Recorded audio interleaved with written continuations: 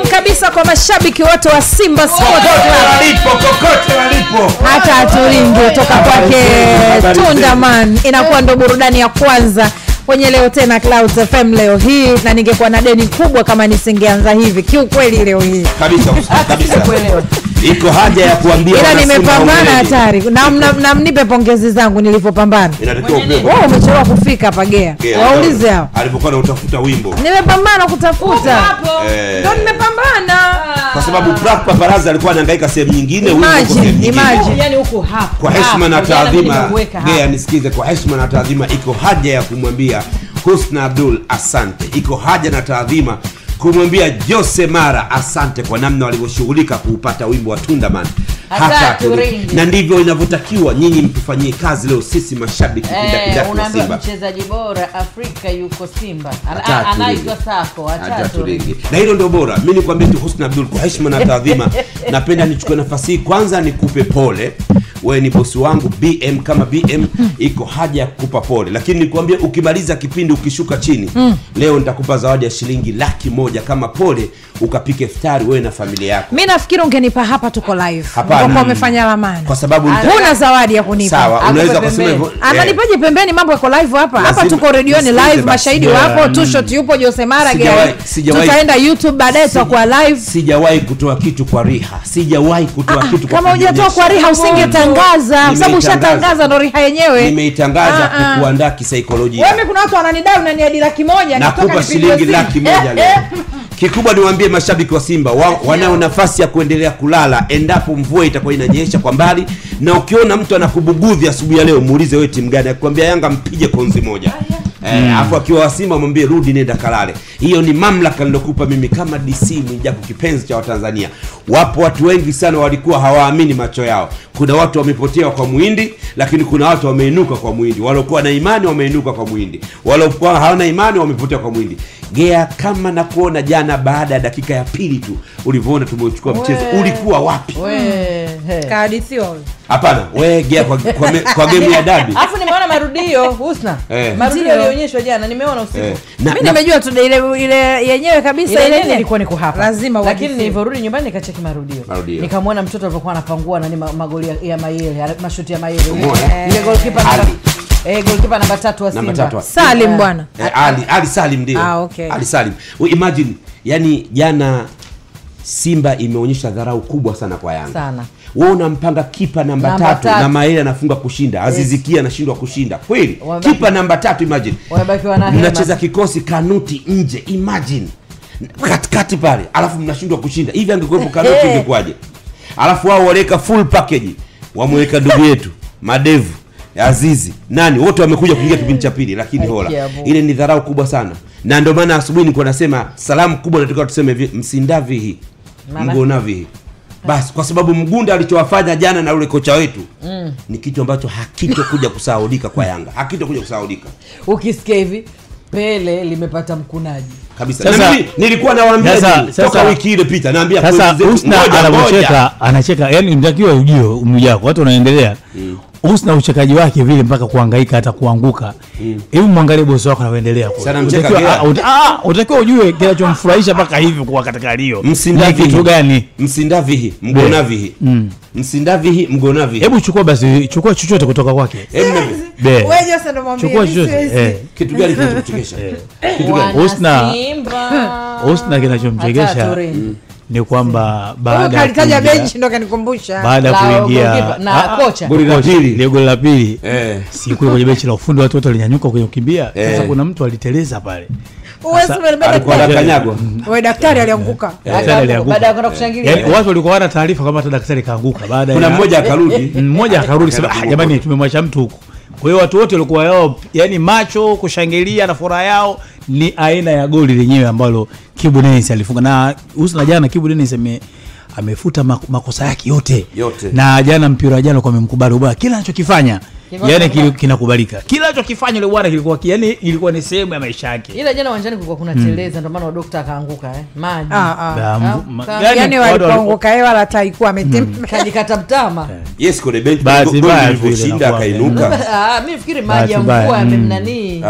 Wale bwana goli lake la pili lokataliwa ile offside ile na alizidi kuteleza akanapiga pale kwenye kwenye pitch kwa nguvu sana. Na umeona hata leo yeye mwenyewe Kibu. Si umeona hata leo ile goli yake kushangilia goli la pili ile poteleza. Watu wa sababu na ule utezaji kaonekana mawe pande. Kibu kaonekana mawe. Na wengine wanasema ile ni tour ambayo ameianza Kibu Dennis. Atapita kila eneo la Dar es Salaam na viunga vyake. Akiwa anateleza vipi. Kama utakuwa umefuatilia mwendo kasi kwenye barabara za mwendo kasi kaonekana kabisa akiteleza. Nikwambie tu bado kuna vitu vingi sana vya kusherehekea katika wiki yote mpaka Eid. Maana yake jana rasmi mashabiki wa Simba wameianza sikukuu ya Eid al-Fitr. Taarifa nyingine je samani? Zipo nyingi sana ustadi. Maki naona data limeanza ndo tuendelee. Zipo nyingi sana data. Na huyu jana akatoa biti. Jana akatoa biti kwa dawati achwe. Utamwachia mmoja. Hata turingi Tundaman ndo burudani ya kwanza kwenye Leo Tena Clouds FM maalum kabisa kwa mashabiki wa Simba leo hii. Wakiwa hawajui anamka saa ngapi kama alivyosema Mwijaku. Mimi mwenyewe nimefika Mwijaku sija kuona nikasema hajafika huyo mtu kwa kawaida yake. Kachelewa leo. Kwa mara ya kwanza Mwijaku leo amechelewa kufika. Yaani unaamini gea umeingia naye hapa. Huyo mtu waga saa 2 1:30 yuko hapa. Nimechelewa sana leo. Leo nimesema huyu mtu hayupo, tumeulizana. Huyu mtu hajafika nikaambua yupo muda mrefu sana. Anasalimia jengo zima. Nimeingia kila ofisi leo. Anasalimia ndugu jamaa na marafiki. Lakini taarifa zaidi tukutane dawatini kwenye Zilizo Kiki. Kumekucha. Karibu. Husna Abdul aka Dahu, Gea Habib aka Mama Shibae, Jose Mara na Mwijaku aka DC wa Insta. Ndani ya Leo Tena. Dakika 8 kabla haijafika saa 5 asubuhi. Zilizo Kiki zitafuata Jumatatu ya leo April 17, lakini leo ni mwezi 26 Ramadhan au Kiswahili tunasema chungu cha 26. Panapo majalo weekend hii tunatarajia kusherehekea siku kuu ya Eid al-Fitr. Na kabla hatujaumaliza mwezi huu na kukumbusha, tulileta kwenu hapa kama kawaida jambo moja, huu ni mwaka wa pili sasa, la kukarabati madrasa. Ambapo mwaka huu tulikuwa na madrasa 2, madrasa Samata Islamia ambayo inapatikana pale Kigogo pamoja na madrasa nyingine ipo Kawe. Hivi kwa nini madrasa kaje yake inatoka? Ngoja shika. Madrasa Nuru nini? Inaanza na Nuru ya Nurul Karim. So Nuru Paparaza tuambia ni Nuru Karim. Mwenye hayupo. Nuru nini? Ustadhali unatusikia hapo, atanitumia message hapa atatuambia. Na tukawaambia kwamba tumekusanya michango na ukarabati unaendelea, mafundi wanaendelea, wapo site. Tunaomba leo tuwape majibu na kuwapa follow up. Ndio hivyo kwa ujumla wapi tumefikia. Sawa? Kabisa. Kigogo tumekamilisha kwa 90%. Naweza nikasema hivyo 90 kwa sababu 10 iliyobaki nitakwambia ni ya nini. Na Kawe na kwenyewe vile vile tumekamilisha kwa 90%. Kawe wanaendelea na kupaka rangi na mafundi wanasema mpaka leo hii jioni au kesho Jumanne watakuwa wamekamilisha kila kitu. Baada ya hapo wenzetu wa mkeka wa mbao ambao waliahidi kwa ajili ya kwenda kutuwekea mkeka wa mbao wamesema wanatarajia kesho Jumanne panapo majaliwa kwenda kutandika mikeka ya mbao madrasa zote mbili. Kwa maana hiyo zoezi la Kigogo kuezua, kuwezeka tena, kuweka blending, gypsum, rangi zimependeza na vitu kama hivyo, madirisha, grill nini limekamilika. Kawe na kwenyewe hivyo kwa tunawashukuru sana kwa hapa tulipofikia. Hatua ambayo tunamaliza nayo sasa. Leo hatuendi mbali sana. Tunapahitaji padogo mno leo. Na wakati tunasema hivyo, unajua pengine kuna mtu yuko Mtanzania mwenzetu anatusikiliza alikuwa anataka kubahatika lakini hakupata bahati. Leo ndio siku yake ya kwanza anasikiza na anasikia kuwa kwenye hili jambo tumeshafikia 90%. Anajiuliza zimebaki Ramadhani 4 ya Rabbil Alamin. Nashindwa mimi kuchuma 4 kwa 3. 4 kwa 3. Sasa hii inaweza ikawa bahati yako au wewe ambaye pengine kipindi kile ulikuwa unatuma kidogo. Sasa hivi kuelekea mwisho Mwenyezi Mungu amekujalia azza wa jalla. Tunamalizia. Sasa leo ndio sehemu ile ya mshindo wanasema. Ya mwisho kabisa. Sehemu ya mwisho. Maana baada ya leo hatutachangisha tena. Na leo tunahitaji hela ndogo sana. 500 tu. Shilingi 500. Za nini? Ndio swali. Hilo ndio swali kubwa. Ya nini? Tunahitaji feni. Sasa pale fundi wameshatoa matoleo yale bado kuweka feni. Ndio. Kigogo kulikuwa hamna feni kabisa. Kwa hiyo tunahitaji feni 2. Kawe kuna feni 2, tunahitaji 1. Na kwa feni chumba kipana. Kipana sana kule nyuma kuna joto. Feni 3, sawa?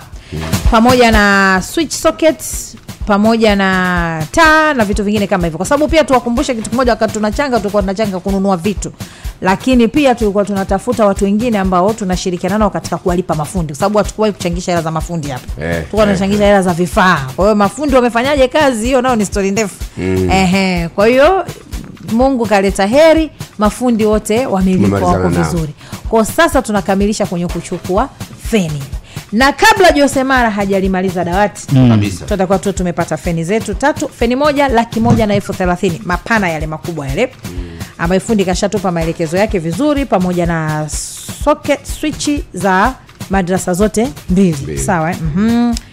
Kwa hiyo ndio maana nikasema kwa wastani wa 500,000 tunakuwa tumemaliza kila kitu. Baada ya hapo, panapo majaliwa, siku ya Jumatano biidhnillah inshallah tunatarajia kwenda kujumuika pale na kuweza kuzikabidhi rasmi zile madrasa. Lakini pia tuwaambie wale wote waliochanga, madrasa hizi mbili zimeandaa dua nzito. Kwa hiyo mtu ambazo watazisoma siku ya Alhamis wote wawili, dua nzito. Yani huku watapiga dua siku Alhamis na huku nako watapiga dua. Kwa wewe ambaye pengine uko karibu ungependa kushiriki, unaweza ukatuambia kama ulishashiriki ukachanga na nini, na dua hizo zinasomwa na watoto ujue. Washaanza kwanza watoto? Bado. Ndio maana tulikuwa tunasema Kikoko hawajaanza kusoma bado, wataanza baada ya sikukuu, kwa sababu walisimama kwa sababu ya ukarabati. Kawe ndio walikopo wanaendelea kidogo kwa sababu wao wanafuturu nje, kwa wanasoma nje wakati mwingine.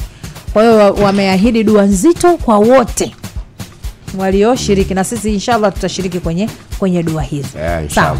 Sasa kwa kuwa jambo hili ni jepesi sana, tunaomba ushiriki wako sasa hivi kabla hatujalianza dawati. Naomba nitaje zile namba. Sawa?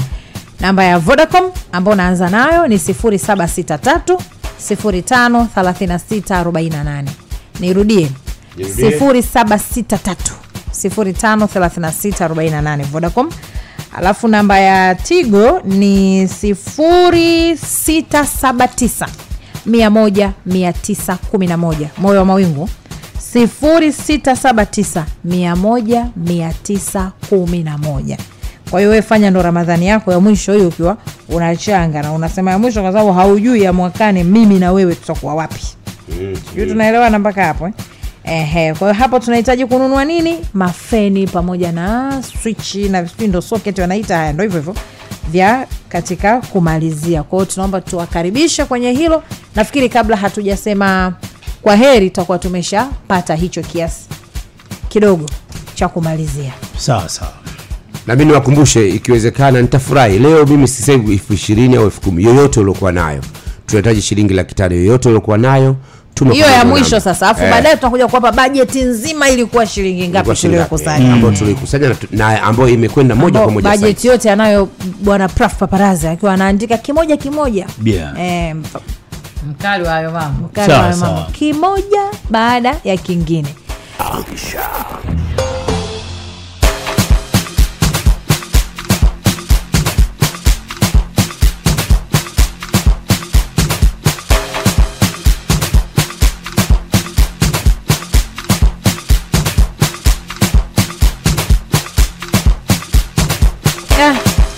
Tumalizeni basi dawati, hizi story pia ziishi. Najua namna gani unavoumia Husna. Najua namna gani unavokereka. Sawa, tumalize dawati, hizi story ziishe. Hii siku ikiisha nao kidogo itapunguza. Maana leo kubwa unajua jana na leo tofauti. Leo ndo kwanza tumekutana. Tutajadili wewe. Lakini tukikutana kesho nguvu tena zishaanza kupungua mnajiandaa na labda kwako. Wewe labda kwako. Basi sawa. Lakini tumekutana dawatini zilizokiki. Time yake ndio hii hapa. Master Tindwa, karibu sana. Jose Mara. Usnaduli pengine sijui kama uliona wewe mmoja kusogea hivi Master kae sasa vipi? Au ndio ulikuwa unataka kuchambua wewe? Nachambua mimi. Wani Simba wamesema usiharibie mpira. Usnaduli wanakuambia kuhusiana na taarifa ile ambayo imetolewa na Rais wa Zanzibar na mwenyekiti wa Baraza la Mapinduzi Dr. Hussein Mwinyi, ambaye ameagiza malipo ya mishahara ya mwezi wa pili mwezi Aprili kufanyika mapema kuanzia tarehe 14 kwa wafanyakazi wa serikali kwa ajili ya matayarisho ya sikukuu ya Eid al-Fitr. Hatari na mkutano ile. Nimeiona wewe inachaje kutembea taarifa hii. Mshanifahamu. Na ilikuwa imelenga kuwapa wafanyakazi wa serikali muda wa kutosha kwa maana ya kuweza kufanya maandalizi ya sherehe ya Eid. Mshanifahamu Moja kati ya taarifa ambayo kiukweli umeona hata kwenye magrupu ya WhatsApp umetembea sana. Ushaelewa, lakini utembea kwake ilikuwa ni maulizo kwamba bwana mshahara umetoka tarehe 14 Gea Habibu. Kumbuka kuna mwezi wa 5 ya tarehe 30. Kwa hiyo ni wewe jinsi gani kama ni mfanyakazi wa serikali ulikojipanga na utaishi vipi. Na mfanyakazi anakuwa na miuji zake, au sio bwana? Kula kidogo acha kidogo ndio mpango mzima. Lakini kubwa zaidi bwana Hussein bin Ali alimtafuta Ramabi kutokea kule Zanzibar, ambaye yeye pia anatupa taarifa hapo kuhusiana na mapokeo sasa ya wafanyakazi. Habari mwenzetu. Wana habari huyu. Kubwa zaidi anafafanua kutokana na taarifa hiyo. Kwa maana ngoja. Kwa hiyo washapokea? Leo tarehe 17 kuanzia tarehe 14. Tarehe 14. Kwa mwezi huu tu. Kwa mwezi huu. Aprili sababu ya siku. Kuanzia mwezi wa 14 ngoma isome. Kwa hiyo tunamaanisha hivyo wenzetu wa Zanzibar sasa hizi tayari benki zimeshasoma kama wafanyakazi wa serikali washapokea. Kwa wafanyakazi wa serikali. Ni furaha kubwa, furaha iliyoje kwa wafanyakazi wa serikali Zanzibar mara baada ya kauli ya rais wa awamu ya 8. Ni hali ambayo haikupata kutokea huko nyuma, na kama ilitokea basi wengine hatujazaliwa, lakini ukweli haikuwahi kutokea. Wengi walikuwa katika hali ya simanzi na kutojua, kwa sababu mara nyingi unapozungumzia sikukuu baada ya mfungo Zanzibar, bajeti inakuwa kubwa sana kwenye familia, kwa sababu sikukuu inakuwa ya kwanza, ya pili, ya tatu, ya 4 hivi inavyozungumza. Furaha imekuwa isio kifani kwa wafanyakazi wa SMZ, kwa maana wafanyakazi wote waajiriwa wa serikali wakimpongeza Mheshimiwa Rais kwa ujasiri wake na kile ambacho amekifanya, kwa sababu wao wanaamini kuwa watakuwa ni sehemu ya kufurahia wao na familia zao kwa sikukuu hiyo. Kwa hiyo kilichofanyika kinazungumzwa tofauti, kwamba rais ambaye ana nia ya kuibadilisha Zanzibar na kutoka katika ile hali ya kufanya watu kuwa na mazoea kuwa katika mstari kuijenga nchi. Ili swala la mshahara kutoka kabla ya wakati kisa sikukuu limegusa walio wengi, na moja kati ya vitu ambavyo kimekuwa kikivutia pia rais kuswali misikiti tofauti. Kuna swala ile ya sunna ya tarawih, amekuwa akizunguka misikiti mingi, lakini hata zile nyakati za Ijumaa misikiti mingi. Harakati pia za wahitaji wanaotaka kusaidiwa, ameonekana sehemu nyingi, pia makundi maalum na watu wengine. Kwa hiyo hili mishahara limegusa na rais anaendelea kujadiliwa. Watu walipokea kwa mikono miwili na wanasema haikuwahi kutokea, na wanaomba muendelezo uwe kama ilivyo mara hii, kwa maana Ramadhani ijayo na wakati mwingine pia. Mambo ya uchumi wa blue hiyo. Wanaanza kula matunda mapema ndugu zetu wa Zanzibar, mapema sana. Ukiwa uchumi stable, mambo kama hivyo unavifanya tu. Na mambo mengine yanakuwa yanaendelea kabisa. Yaani hamwezi kushake kokote. Ndio maana nakwambia uchumi wa blue alivyoingia tu alisema kwa nataka Zanzibar tufike kwenye uchumi wa blue. Sawa. Ndio wajitahidi kutumia vizuri. Unaweza kama unashangilia leo. Financial kama kiuchumi lazima uwe vizuri, financial status uwe vizuri, kwa sababu ukiwahi kulipa mapema shughuli zingine zisimame. Huduma za kijamii, umeme, maji, nini zisimame, ziende vile vile. Maki hazina mzigo upo wa kutosha. Na hii niwaambia tu, bado Rais Mwinyi ana deni kubwa sana kwa Wazanzibari na anazidi kuyalipa. Kwa sababu mategemeo yao ni makubwa sana, na hivyo wanazidi kuhemewa watu wa Zanzibari, wanazidi kuhemewa. Lakini yeye nafsini mwake anaona bado ana deni kubwa, atawalipa nini Wazanzibari? Ndio tumwambie Ramadhani Madogo amwambie vile vile matumizi mazuri. Kupata tarehe 14 shamra mpaka mwezi unaokuja. Sikukuu ikifika, hela utakuwa bado uko nayo, lakini usisahau mwezi unaokuja sio 14 sasa. Mwezi unakuja 30. Habari ndio hiyo. Kwa hiyo nao pia lawama hapa pasitokee katikati. Na kingine kwa Zanzibar sikukuu zinakuwa nyingi. 4. Yaani Jumamosi, Jumapili, Tatu na Jumanne. Hiyo 4 kama ya kwanza. Yaani sio 4 kwamba ndio inaishaishia. Kwa hiyo hadi ikiangukia Ijumaa mpaka Jumamosi, Jumapili, Jumatatu mpaka Jumanne. Sasa kwenye shughuli za kiofisi haigongi mpaka huko 4. Yani of course. Kwenye kurudi makazini haigongagi mpaka 4. Mfano labda sikukuu Jumatatu, Jumanne, Jumatano, Alhamisi kazini Ijumaa. Haigongagi huko. Siku mbili lakini mtaani. Watoto wanafunzi shuleni. Hapo sasa ndo kasheshi. Ila nguo za sikukuu 4. Unakuta hawaendi. Lakini tayari si sikukuu. Nani anaenda shule sikukuu ya 3 wewe? Sawa, lakini Husna kiporo huwa akihitaji moto mwingi. Wakati tunaondoka Ijumaa tulizungumza kuhusiana na story ya Hakimu, yule mchezaji wa PSG. Baada ya hapo naona Hakimu nikaona yani mtandaoni kulikuwa kulichafuka. Kila mtu anatoa sasa ule wana sheria, vigezo na masharti kuhusiana na tukio lile la Hakimu mchezaji wa PSG baada ya kuonekana kwamba mke wake kudai talaka na kuhitaji agane mali. Ikaonekana yule bwana hana chochote ambacho anakimiliki, mama ndio mmiliki. Yaani Gea ndio ilikuwa ni balaa. Alafu akaja yule mwanamuziki wa Nigeria P Square yule. Naye akaja akatoa, unaona bwana, akaja akatoa msimamo wake akionekana kwamba bwana alichokifanya Hakimi ni kama ukatili vile, kama haipenda familia yake. Ushanifahamu? Watu nao wakamjazia sana comments. Peter naye akaenda sana. Ushanifahamu? Na huku kibongobongo anasema nyewe Snabduli vijana wakasema tukutane leaders tujadili kwamba yule Hakimi mnara wake ujenge wapi. Wengi wakashauri kwamba peleke sana Iringa. Mnara wake ujengewe Iringa mjini pale. Ushanifahamu? Lakini sababu watu wameumia sana. Watu wameumia sana. Familia zetu zimeumia sana kuhusu haya mahusiano. Na mimi kuna hili nilimtagi moja kwa moja my brother from another mother, Nuba Auto Accessory Morogoro. Aliacha nyumba kubwa. Kwa nini sasa kujenga machama? Okay. Vijana tu wakasema wakapendekeza kwamba bwana huyu bwana Hakimi mnara wake ukajengewe Iringa, na sikujua kwa nini mapendekezo mengi wakasema apelekwe Iringa. Na Husna hiki kimekuwa kiporo kwa sababu hatokupata kumbuka ufanuzi wa mwanasheria ambako ndio bwana Hussein bin Ali aliweza kumtafuta Henry Mwinuka kwa maana ufanuzi zaidi kuhusiana na hapa nyumbani, vipi sheria inatafsiri nini katika mazingira kama haya, kwamba ni kweli mwanamke anaweza kutokuambulia chochote kwa mazingira kama ya Hakimi.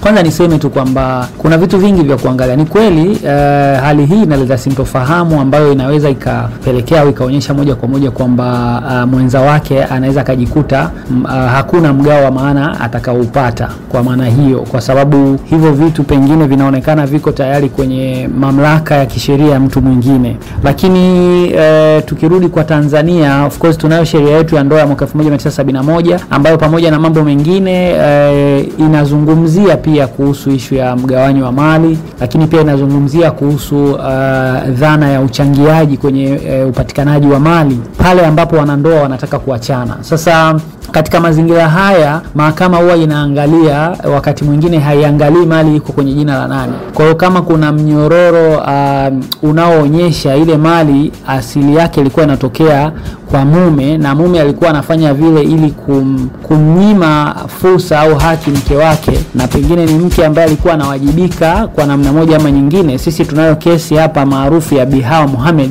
ambapo na yeye mume wake alikuwa na mali huku Tanzania bara na akawa ana zile mali ameziandika kwa majina yake, na akasema mke wake hakuwa anafanya chochote cha maana, hakuchangia upatikanaji kwa sababu yeye ndo alikuwa anafanya kazi. Mahakama ilisema kwamba hata kitendo cha kufua nguo, kitendo cha kumjali mume wake, kuangalia watoto, kusafisha nyumba ni mchango pia kwenye upatikanaji wa mali. Sasa hii ni kisa kipya, lakini tuelewe pia kwamba mahakama na zenyewe huwa zinabadilika kwenye maamuzi na huwa kuna busara za kimahakama zinaangaliwa wakati mwingine kutegemeana na mazingira.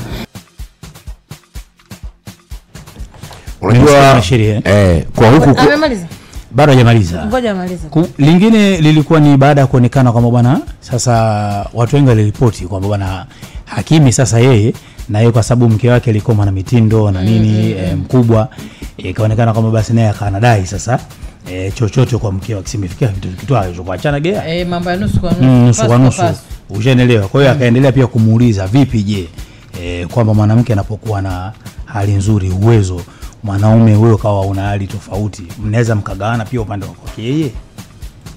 Sasa kuhusu swali la kwamba ikiwa mwanamume anaweza kudai, kwa maana Hakimu kudai mali za mke wake, hilo linawezekana. Kwanza ieleweke tu kwamba kwenye masuala ya kesi za talaka ambapo mtu anaomba talaka, moja ya jambo ambalo linaweza kujadiliwa ni hilo, ikiwa wanandoa walikuwa na mali, kwa hiyo swala la mgawanyo linaweza likajadilika. Sasa kila upande unaweza ukasema kwamba ni mali zipi ambazo unataka mahakama izigawanye. Kwa hiyo maana yule mwanamke atasema, lakini at the same time na yule mwanamume pia atasema vivyo hivyo. Kwa hiyo ni swala ambalo linawezekana kabisa kwa mazingira hayo ambayo mnajaribu kunieleza hapa. Inawezekana kabisa Hakimi na yeye akadai, ila sasa ni wakati gani anaweza akadai, ndio hiyo issue ya kuisema hapa kwamba maana yake tuna expect adai kwenye hilo shitaka pale. Hatutegemei kwamba afungue kesi nyingine kwa sababu kesi ni hiyo ya talaka, kwa hiyo mgawanyo wa mali ni huo. Kwa hiyo pengine anaweza naye aka raise issues kwamba mke wake anazo mali ambazo anafikiri yeye zimepatikana na ana mchango kwenye upatikanaji wake, kwa hiyo agawane. Kwa hiyo hilo linawezekana. Unajua kwenye hili liliibua hisia nyingi sana. Na vitu vingi nataka nichangie.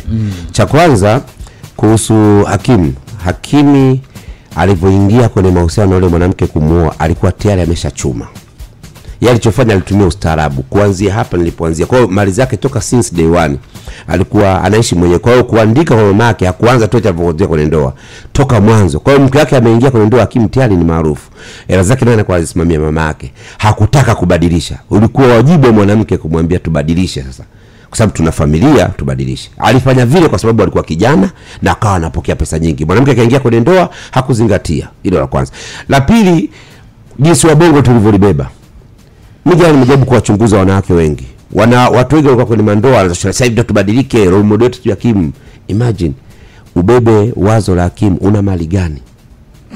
Kuna mtu anamiliki kibanda cha matofali ya kuchoma, ana Toyota yake, unaweza kupambana naye umwandikishe mamako. Utakwenda kuwaua ndugu zako bure katika mirathi, vitu ambavyo visivyokuwa na msingi.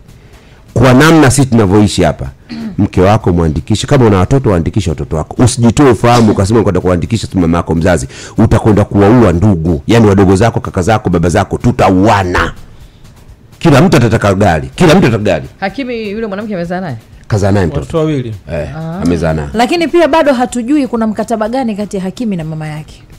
Mimi na mashaka pia juu. Ukiingia umeandika jana, ukiingia Al Jazeera waliandika kwa nini Hakim alifanya vile.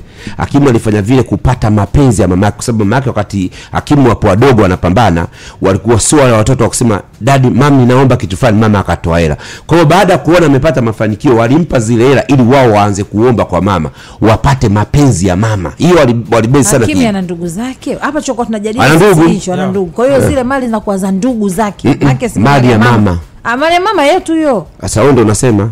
Kwa mujibu wa sheria kama mama ndio mwenye mali means mfano kwa bahati mbaya amefariki, urithi kwa watoto wote.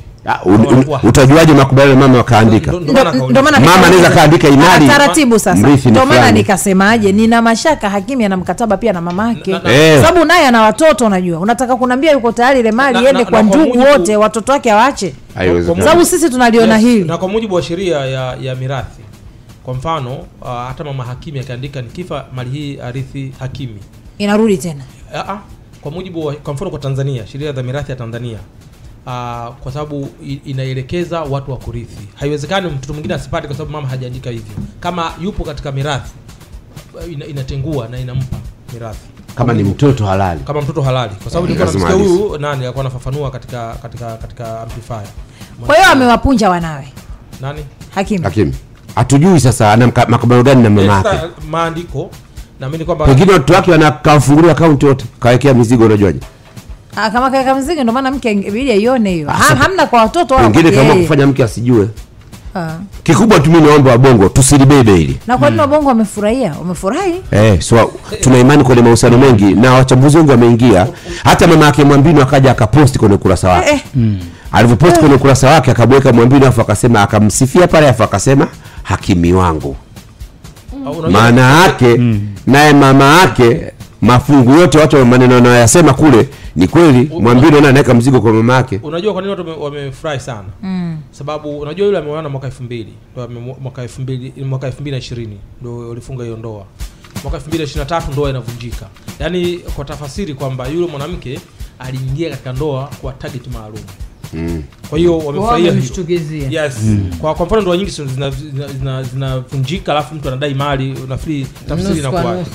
Watu na Haji jana amesema kupitia ukurasa wake, hiki alichofanya Hakimu hata kubongo kipo. Wanawake wengi wanaingia kwenye mahusiano na sisi watu maarufu sio kwa mapenzi. Mtu anakuja kwa sababu huyu bwana nikienda pale nitakuwa karibu na Ghalibu, nitakuwa karibu na GSM. Yaani anaenda kwa Haji Manara sasa nitakuwa karibu na fulani. Kuna mtu yuko tayari kwenda kwa Haji Manara ili awe karibu na Mwijaku tu mfano. Sababu Husna kwa watu wanaenda kuzungumzia Mwijaku baada ya kukiposti ile jana kukutana jana nikiona. Watu wanapeleka message za yani watu wanapeleka comment za dunia. Unajua zile comment za dunia. 1400 zimeenda pale. Kuna zile comment za dunia unazijua zile. Unasoma kama umalizi afu unasoma tena. Ushanielewa? Miongoni mwanzo. Watu kamrudisha Rushaina. Kubwa kwamba hajamaliza mkubwa bado anaendelea kupiga madongo. Kwamba pale ishara pesa kwa Rushaina aliingia pale ili awe karibu na vitu fulani. Vitu gani? Pesa na ukaribu. Na watu wakasema Na kuna waliosema pia anaamua kubadilisha upepo Manara. Baada ya game baada ya game. Hiyo pia. Na watu wakajaa vile vile. Tawajaza. Sawa, lingine nimeona weekend hii pia Jacqueline Wolper kwa mara ya kwanza amezungumza kuhusiana na tofauti zao alizokuwa nazo yeye na Auntie Ezekiel. Na mimi nilikuwa sijui kama wana tofauti. Wewe ulikuwa unajua kama tofauti? Dawatini ilienda vijembe vile. Dawatini tulikuwa tulisi kama mambo yalikuwa yashaisha. Yaani asingekaa kwa muda mrefu kwa kiasi hiki. Na niliona akizungumza na waandishi wa habari kuhusiana na moja ya changamoto kwa sababu aliulizwa kwamba mbona wewe na Auntie unaonekana nyinyi mambo yenu mjamaliza, kumbe mna mabifu yenu. Mpaka akaamua kuwa meneja wa Ruby. Wakaanza kuitana majina yale. Majina ya zamani. Na amezungumza kuhusiana na kilichosababisha kwamba nini kilisababisha mpaka wao kuwa na bifu. Huyu hapa Jackie. Actually kwa sisi mimi na Auntie Ezekiel ukiingilia itakuwa yani utazalilika kwa sababu sisi ni marafiki wa muda mrefu sana na sisi tunajuana sana, lakini pia tukakaa chini tukagundua kwamba watu wetu waliotuzunguka ndio wabaya. Mtu analeta maneno huko, analeta hichi. Kwa hiyo tumeshawagundua na tumeachana nao, tunaendelea kufanya kazi. Kwa hivyo vitu vilitokea quarrels za kibinadamu ambazo zimefananishwa yani zimeletwa na binadamu wenzetu. Kwa hiyo ukiwa na akili uweze kuendelea kuwa na quarrels, na sisi tushakuwa mama. Yani hao kina Pindo wanatakiwa wagombane, sisi tuwasuluhishe. Sasa sisi tena kina mama tugombane, hilo haliwezekani. Kwenye maisha kufa ni mara moja. Unajua sisi binadamu tunatembea na magonjwa, tunatembea na stress. Ukianguka utashindwa kuzikana kisa kugombana. Kiukweli mimi kwenye mambo ya ugomvi sipo kabisa.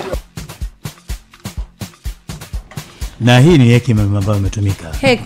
Kaongea kwa hekima, lakini inatakiwa Jacqueline awe mkweli sasa siku nyingine. Unajua mimi nachukia sana wewe unapogombana na mtu alafu umekaa umewaza kabisa ugomvi wenu ni wa kipumbavu, unaanza kuwatupia lawama watu wa karibu, eti watu wanaotuzunguka. Watu gani wanakuzunguka? Mumeo basi ndio ameleta maneno. Manake mumeo aliingia kwenye ugomvi. Awe muwazi kitu gani kiliwasababisha, baada ya umejitathmini wakaona kweli hapa tunachogombea ni cha kijinga, tuache tofauti zetu. Lakini usiseme watu wanaotuzunguka ndio wamechangia sisi kugombana. Na hii imekuwa ikikithiri sana kwa watu maarufu. Yaani wanapogombana baadaye wanapokaa labda wanaona ugomvi wetu na kipumbavu, utasikia watu wanaotuzunguka. Watu gani? Bongo wewe star, bongo movie, bongo flavor, mtaarabu. Unazungukwa na watu gani wewe? Waje wakupe maneno huko wapeleke huko. Kwa lipi? Nani amekosa muda kufanya? Sema tu mimi changamoto yangu nimeona haina maana, nimeona nikae chini nipatane na mwenzangu. Kwa sababu yake hadi mumeo aliingia. Haya mumeo ananiambia alichanganya watu gani wanamzunguka. Maana mumeo anazungukwa na too much money kina Fred. Kwa hiyo tuseme Fred kampelekea umbea. Ila ukisema wasanii hawazungukwi na watu wa kuwapelekea taarifa nitakukosoa. Kuna uongo hapana. Wanazungukwa na watu wengi bwana. Lakini kuna kusema kupeleka kwenye mtu atamzunguka mtu maarufu kutaka fame, kuenjoy naye, kuwa naye karibu, lakini sio kutoa maneno kupeleka kwa. Sasa yeye mpaka anasema hivyo anajua. Sasa mmoja unabishana. Wanawajua wenyewe watu. Mimi najua kisa ambacho tugombania sio hicho. Wanagombana kitu gani? Wapi? Katika watu maarufu mfano mimi maarufu ni star. Watu nakupitolea mfano mimi hapa. Mimi ni maarufu star. Watu wananizunguka hawezi kusubutu kuniambia taarifa ya Mwambino au kuleta taarifa ya Alikiba au kuleta taarifa ya Harmonize. Marufuku mimi. Yaani namna ninavyoishi nao. Labda kwa sababu nyewe wanaona mambo yao. Na wale wazunguka uwapelekee taarifa. Katika kitu ambacho ndio maana mimi ndio mtu pekee nilomudu kufanya kazi na Mwambino, kufanya kazi na Konde, kufanya kazi na Alikiba. Sichukui la huyu kulipeka huku kupeka huku. Mwiko kwangu. Nakwambia mimi nitapeleka kwa watu wengine kama kwako kwa sababu najua unapenda umbea. Lakini kwa wale watu wenyewe ni mwiko. Sawa, labda nyinyi wanaume, lakini kwa wanawake inawezekana. Na usimbishie anavyosema. Nambishia mpaka kufa. Sasa unambishia kwa sababu gani? Namjua vizuri. Sasa alozungukwa na watu ni yeye Mwijaku. Unabishaje? Unakaa naye? Watu gani wanazunguka naye? Sasa ndio hawezi kutaja ugomvi mwingine huo. Mfano leo hapa leo asimame Wema aseme watu wanazunguka. Wema kutu anazunguka na ule bwana ule. Nani ule? Ambao na nini? Hatumjui sisi. Au nani? Husna tukiachana na hayo, mengine ambayo nilikutana nayo pia nimeona hatimaye Zari ameolewa, mwana ile. Kaolewa? Zari kapata kuzeka naye. Ushanaelewa na hii ni kutokana na picha zile ambazo zilionekana kama mwanzo nakumbuka ambako Mwijaku ashaje kuzungumza Dawatini hapa akimkataa yule kijana kusema kwamba kijana kana mdogo. Husna lakini wakasema hapana, yule kijana ameshatambulishwa kwamba na miaka 30 na kama unakumbuka baada ya zile picha kuonekana akiwa amepiga kule nchini Uganda alafu akaenda kushtaki kwa ile kampuni ambayo iliweza kutoa zile picha bila makubaliano. Ushanielewa? Mambo yakawa mengi sana. Mmoja hapa akaja akazungumza haiwezekani, yule mtoto mdogo, haiwezekani kabisa, lakini kumbe uweze kujua penzi ni kikohozi. Kulificha uwezi, na mtu anakuwa anafanya mahitimisho yake ya mahaba tena baura pale anapoona kabisa kwamba hapa mimi ndio pamba anaponifaa. Ndio maana kuna usemi unasema mapenzi majani huota popote. Na kuna taarabu yake kabisa hii. Ushanifahamu? Na watu wakasema umri ni namba tu kama namba zingine. Kwa hiyo yote kwa yote kila la kheri tumeona bibie kavaa vizuri na ile ndio ya Kiislamu ile. Na nikwambie kitendo alichokifanya bibie sio tu kufanya sunna, lakini ameenda kuwaheshimisha kidogo watoto wake. Yule ana watoto wa kiume wakubwa. Sasa vile watoto wa kiume wakubwa wakiona juzi ulikuwa na mwambino, baada ya mwambino kuna mtu aliingia katikati akaja akamwaga, ndio akaja kuingia ule kijana. Kwa hivyo kubadilisha wanaingia wanatoka, ilikuwa kutengeneza picha nzuri kwa watoto wake. Kwa hiyo alichokifanya kwanza kuwaheshimisha watoto. Hilo la kwanza kubwa. Lakini la pili, japo ametekeleza sunna Mtume Muhammad, ila uoga wangu upo sehemu moja. Ataweza kuishi kwa sababu ule kijana hana hela. Ni maskini, ni fukara ule mumewe, ni fukara. Nakwambia ni wa kawaida sana pesa zake. Ana fedha. Kwani anafanya kazi gani? Kwa sababu alikuwa mnywa kiduku tu. Mwanzo alikuwa na saluni. Hana shughuli ya maalum. Mwanzo alikuwa anamiliki saluni. Unamjua Mwijaku? Sasa tunataka kumjua vijana wanaoenda South Africa. Kutoka Uganda wanaenda South Africa wajui. Vijana wanaenda South Africa wameenda kutafuta maisha. Ukifika kule South Africa kazi ya kwanza ni kazi gani kama sio saluni? Unajua mmoja kumsema pweke mshindi. Yule muangalie hapa tunakusikia wewe hatusikii. Usitumie kipaza sauti hicho kutaka kumuongelea mtu ambaye hawezi kujitetea. Ndio nakuelekeza. Muache ana nini? Nenda Instagram angalia yule kijana ni mzaliwa wapi. Alafu alipofika South Africa kazi yake ya kwanza alifanya kazi gani? Vijana wengi tunawajua wanatoka hapa wanakwenda South Africa. Kazi yao kwanza kazi. Inawezekana Mwijaku wewe unamjaji kutokana na muonekano wa nje. Lakini katika uhalisia anayoyafuatia kwa ndani sasa hivi iko vizuri sana, simamia mali za ardhi sasa. Sasa hivi iko vizuri. Anasimamia kuna magari ya vyakula kusambaza, kuna college. Ila ameamua sasa hivi baada ya kuingia kwenye mahusiano. Nani Josamara ameamua kufanya ndoa simple tu. Yaani sio zile ndoa za Hekaheka, sababu kavaa tu abaya. Bible yake vizuri. Na mwanaume akapiga kilemba chake.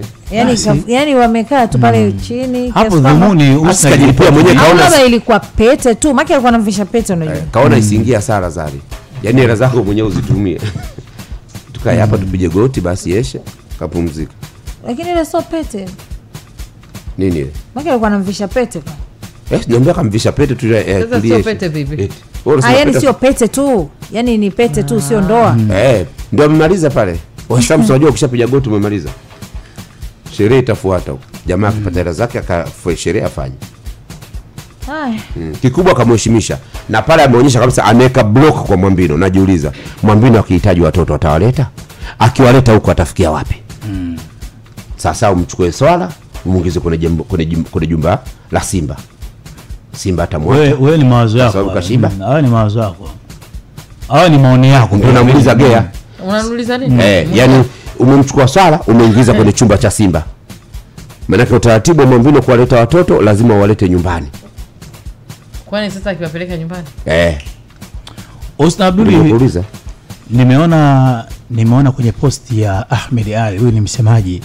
Na ukiangalia katika jezi yake maana anavaa mgongoni ya Simba ile huwa anaandika semaji la timu. Yule bwana kaamka leo ameposti hiki hapa. Sasa sijajua huu ni ujumbe wa nani. Hii ni leo kumbe? Nimeona ameposti hiyo.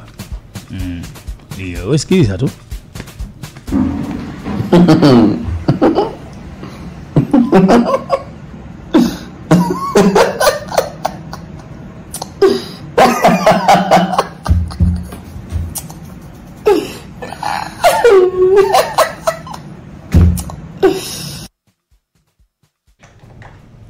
Kamaliza hapo. Ndio ujumbe wenyewe. Kicheko furaha. Osna Abduli. Anafurahia ushindi. Unahisi kicheko ni cha furaha, matokeo ya jana au kaamua tu kwa ajili ya mtani? Anamcheka mtu. Hapo anachekwa mtu hapo. Anachekwa mtu. Okay. Na sio kuchekwa mtu. Hapo wanadhihakiwa watani. Ukisema kucheka, Husna unakosea kwa sababu mtu anaweza akacheka kwa jambo zuri. Ile ni dhihaka.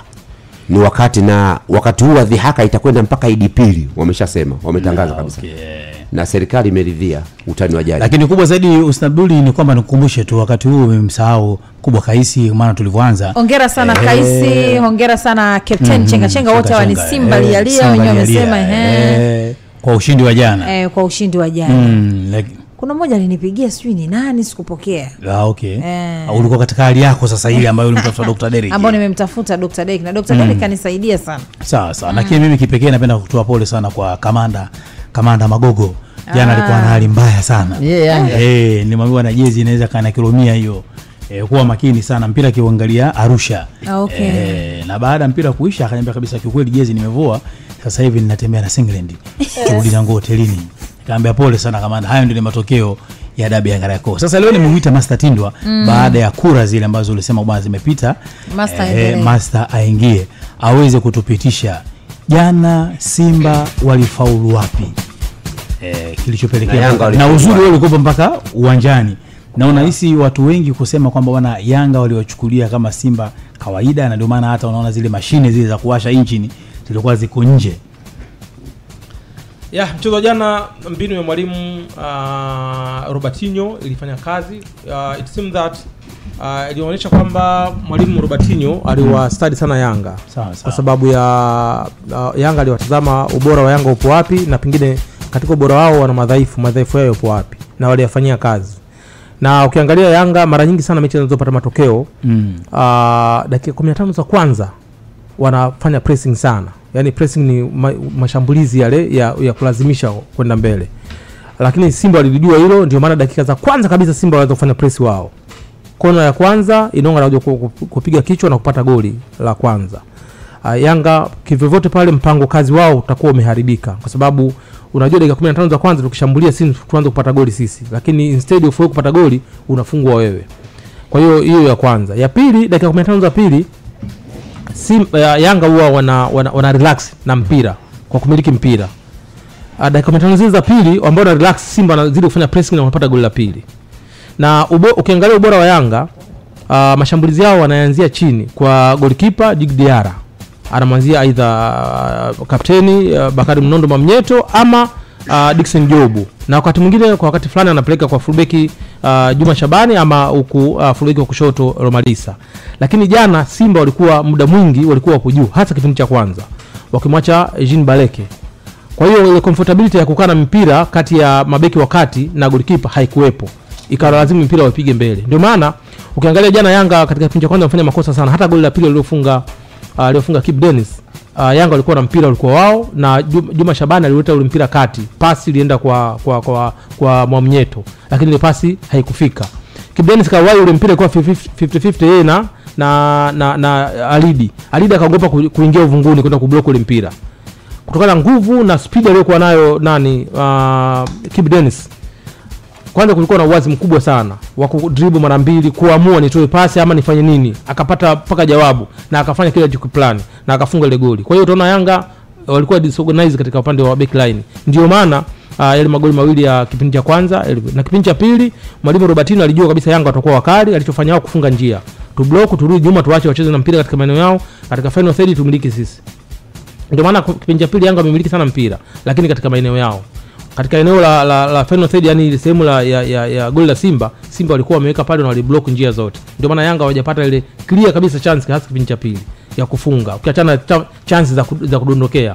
Kwa hiyo jana na Simba walisema do or die, lazima tupate matokeo, kwa sababu kwanza ukiachana na kutowafunga Yanga tangu mwaka 2019 katika ligi, bado walikuwa na shauku kwamba ubingwa wa ligi kuu ya Tanzania so far upo mikononi mwa Yanga, labda wenyewe udondoshe ubingwa. Kwa hiyo ubingwa tukose, Yanga atufunge, na vitu tutazungumza nini baada ya hapo?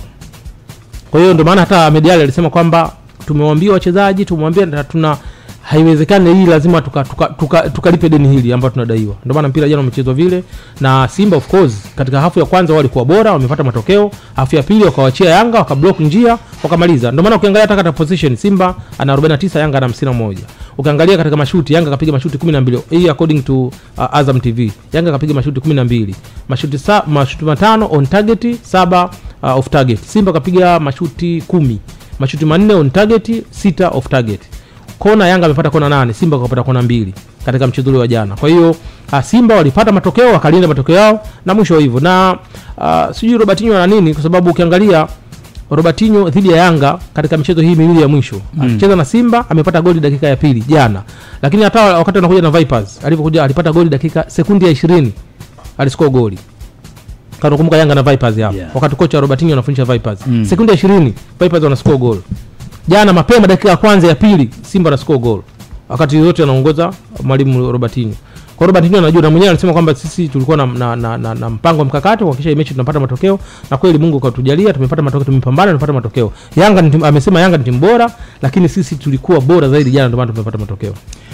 Usna golikipa jana Ali Salim anatajwa sana kutokana kwamba akiwa ni golikipa namba 3 wa Simba, akiwa anapewa majukumu mazito katika dabi ile ya Kariakoo na anafanya vizuri, na sasa hivi watu wengi nimeona wakimhusisha kwamba wana pengine huyu ndio anakuja sasa kuwa golikipa sasa namba 1 wa Simba. Yaani kutokana na changamoto ambayo imetokea Manura kutokudaka na yeye kupewa dhamana kuonekana katika ubora huo. Ningeomba tu master tupitishe kwa ule tuseme dhamana ya kocha kumpa golikipa majukumu makubwa sana mazito hasa kwenye dabi kama hiyo. Unafikiri kisaikolojia yule golikipa alikuwa katika mazingira yapi? Unajua golikipa yule ameshadaka mechi nyingi tu za Simba, hasa katika mchezo wa Mapinduzi, katika ligi kuu bado amedaka mechi dhidi ya IHF ambayo pia ametoka na clean sheet ya ligi. Manula jana wakati tumeenda uwanjani baada ya kutoka lineup kwamba golini atakuwa na Salim instead of Kakolanya. Watu walijua golikipa namba 2 kwa kuwa Manula yupo na majeruhi ni majeraha, atadaka na Beno Kakolanya instead of Beno Kakolanya. Mwalimu Robertinho kamwamini Salim na kafanya vizuri. Watu waliuliza kwa nini, lakini tunajua maneno makoto yale mashauri jana uwanjani wamesema kwamba inasemekana kuwa eti Simba wanataraji kumsajili golikipa wa Vipers na inasemekana eti makoto yale uwanjani, sababu jana tulikuwa ndani mapema pale wanamsajili golikipa wa Vipers atakuja kusaidiana na Ishi Manula. Huyu golikipa namba 2 ambaye ni Kakolanya walimwambia kwamba mwishoni mwa msimu kisha mkataba wako bye bye genda. Lakini na kuna habari zingine zinaenda mbali zaidi. Nasema tayari ashamazana na Singida Big Stars. Huenda msimu ujao akadake. Kwa hiyo kumpanga tena ambaye tayari unajua Singida Big Stars nadhani nani unajua mmiliki wa Singida Big Stars. Na wale watu wanawasiliana. Inasemekana kwa Minokako. Katika minongono inasemekana. Kwa hiyo ndio maana sababu hizi wakasema hapana afai tuende na huyo dogo kuliko kumwamini huyo. Sawa. Kwa hiyo dogo jana kaaminiwa, kaonyesha kile alichokuwa nacho, na ukiachana na kwanza mwenyewe amefanya jitihada. Unajua Yanga amepiga on target 5. Na so on target zile za kurudisha on target hasa. Mayele alipania lakini golikipa ameziona. Na kwa mechi ile, ukubwa wa ile mechi na pressure ile ya mechi na ubora wa wachezaji, kwa kweli anahitaji pongezi. Golikipa yule ambaye hakupewa nafasi hata ya kusema ukimpanga Simba na pengine na Ruvu shooting kama nani unaweza kuwa na wasiwasi. Mechi kubwa kama ile amecheza na ndio ameonekana shujaa wa mchezo. Ndio maana hata mwalimu alipomaliza mpira amemfuata yule na alibeba juu baada ya mpira kumalizika. Na wachezaji walibeba juu. Kweli master mimi uwezi amini nimemjua jana. Yeah, of course. Binafsi nimemjua jana kwa simjui kabisa. Kwanza nikashangaa. Nikaona kipa huyu sio Manula. Hivyo ndo nikaja nikaambiwa namba 3 tena sio namba 2. Kiukweli yule kipa mimi nimempenda mpaka jana nimempost. Kiukweli ni mdogo na kazi aloifanya ni kubwa, kwa sababu kama ni mtihani ule alopewa lile ndo pepa la mwisho. Amefaulu moja kwa moja. Pale tena hakuna hesabu lile. Maana ile ni dabi ya klabu bingwa na shirikisho. Yes, of course. Kwa hiyo amefanya kazi kubwa sana kwenye umri mdogo, ile ni dabi. Na wakati anaojiwa baada ya mechi alisema kwamba Manula aliniambia kwamba ichukulie kama mechi ya kawaida. Cheza kama unafanya mazoezi, usipanic. Kwa hiyo alisema kwamba alipewa baraka vizuri kabisa kutoka kwa Manula, na kiukweli kwenye mtihani ule amefaulu kwa asilimia kubwa. Hata Beno jana wakati fulani mpira umesimama anafuata anaongea naye, anamwambia, anamuelekeza. Wachezaji wale akisave anampongeza, akifanya nini wanamwambia okay, yes, bado walimweka mchezoni, walimlinda kwa asilimia kubwa na walimweka mchezoni mpaka amemaliza kwa kweli kongoli. Na Simba hii ni mara ya pili kama unamkumbuka Manyika. Kuna mechi moja ya Simba na Yanga pia. Manyika tu bado mdogo na Manyika Junior. Ndio mchezo ambao ulimtoa pia. Kadaka ile mechi na akatoka na clean sheet. Kuanzia pale Manyika, lakini studies za maisha tu kwingine ndo maana Manyika mpaka sasa hivi jina lake limefifia, lakini ni moja magolikipa ambao pengine baada ya pale watu walimtambua na akaanza kutoka. Kiufupi tu tuwapongeze sana Simba Sports Club. Mimi niwaambie mashabiki wenzangu wa Yanga, kwa siku ya leo uhitaji kuongea sana kwa sababu utaumiza kichwa, ni kukubali tu kwa sababu mambo yashaisha, sio kubishana sana. Ukibishana sana utaumia kwa sababu kwa sababu matokeo ndio hayo, tumekubali. Na tunavyojisikia wana haki Simba kufurahi kwa sababu kumbe walikuwa wanajisikia hivi miaka 4. Mimi ni jana tu kuamkia leo sina raha. Kumbe miaka 4 walikuwa na hali hii, walikuwa wanastahili kupambana. Na wanaomba michezo ya finali wakutane. Miaka 4. Mchezo wa finali wa kombe la FA Tanga. Yanga ipo nusu finali dhidi ya Singida, Simba ipo nusu finali dhidi ya Azam. Wanamwambia mtaani pambana tukutane tena. Tukutane finali Tanga tumalizane bado ili hii kama mwanzo tu bado. Kwa hiyo tuone kama wanapata nafasi hiyo, kama Yanga watarejesha ama Simba wataendeleza ubabe, tutaona kama wote watafanikiwa kuingia finali ya kombe la shirikisho. Mechi ilikuwa saa 11 jana. Mpaka saa 11 leo ndo zitatimia siku moja, ni saa 24. Mimi na masaa machache sina raha. Imagine shabiki wa Simba aliishi hivi miaka 4. Niwapongeze, ni wavumilivu sana kiukweli kabisa. Na of course na wamestahili kwa jana kuweza kushangilia. Maana jana mimi sijajua walikuwa wanashangilia nini hasa, lakini wameshangilia machungu waliopitia kwa muda mrefu na wameweza kuyamaliza jana. Kumfunga mtani una raha yake. Na mashabiki wa Yanga walikuwa wakijipongeza ama kujipooza kupitia msimamo wa ligi. Alama 5, tofauti alama 5 sasa hivi. Michezo sawa 68 kwa 63. Bado michezo 4 kwa kila timu. Yanga michezo 3 mkoani, 1 Dar es Salaam, Simba mchezo 1 mkoani, 3 Dar es Salaam. Kwa hiyo Yanga mchezo wao anacheza na Singida, afa anacheza na Polisi na Dodoma Jiji, afa anaenda Mbeya kumaliza Mbeya City pamoja Tanzania Prisons. Na wanasema Simba finali yao ndo jana. Kombe yani umechukua. Labda Mwijaku watu wa Simba watajibia hilo. Ostablumisha maliza maneno ya mkosaji hayo. 3 leo Jumatatu, na tunaomba FA tufunge tena hii imedhihirisha kwamba jinsi gani ambavyo kura zimekuwa nyingi ili master aweze kufika kuchambua. Nimeona na sehemu yake ya kujitengeneza hii mechi ya Simba wote watu inawatoa. Tunaamini kwa niaba ya nawashukuru wapiga kura. Kwa hiyo alikuwa zoezi rasmi, lakini watu wameniamini na wameomba nije na hadi wenye Simba yao. Hapana, au sio Simba. Wewe washabiki wetu karibu kujua mashabiki wa Simba. Wewe Yanga. Tukalini ukawajua. Simba, wewe sio. Mimi mtangazaji sifungamani na upande wote. Sio shabiki tena mmoja. Usikaruza kinafiki na wewe. Kwa hiyo umemjibu kinafiki. Jana alihangaika mara kavajezea Yanga, mara kavajezea Simba eleweki. Ni katika kuhakikisha kwa utangazaji unakuwa pale una support timu zote. Twende Jose Mali. Ostabili imeshamaliza. Imeshamaliza na umemaliza kulikweli, umekula muda.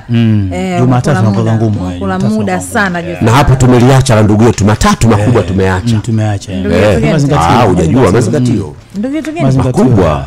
Mazingatio dawati. Linaruka, linachuja. Mimi sijamjua ndugu yetu. Tuwashukuru pia SportPesa. Tuwashukuru sana SportPesa ambao kiukweli sasa hivi wanakuambia katika jackpot ile wana bilioni 1 na milioni 100. Ushanifahamu ni wewe tu jinsi gani ambavyo utakwenda kwenye mtandao utaandika sportpesa.co.tz kwa maana kuweza kujisajili tu na uweze kutandika mikeka yako. Na je, maulizo ni kwamba yawezekana wewe ndio kawa mshindi wa jackpot kubwa ya bilioni 1 na milioni 100 na chinji zake za kutosha. Ni wapi? Ni kupitia SportPesa tu na jackpot yao. Watu wanachukua hela zao kwa kupitia SportPesa. Ni utabiri tu. Kwa mfano kama jana unampa Simba mazima. Ushanifahamu Alafu SportPesa wamejisua image Simba ndio kupata ushindi. Sababu umeenda vizuri. SportPesa katika wao ndo walitabiri, walimpa nafasi kubwa Simba kushinda ule mchezo kuliko Yanga. Na matokeo ndo yakaa hivyo hivyo. Afu leo mashabiki wa Simba wote tumevaa miwani gea. Unataka tupendeza. Tunawazoom tu. Kitendo cha Mario ndio kuonekana na mahusiano na Paula kwa sasa hivi.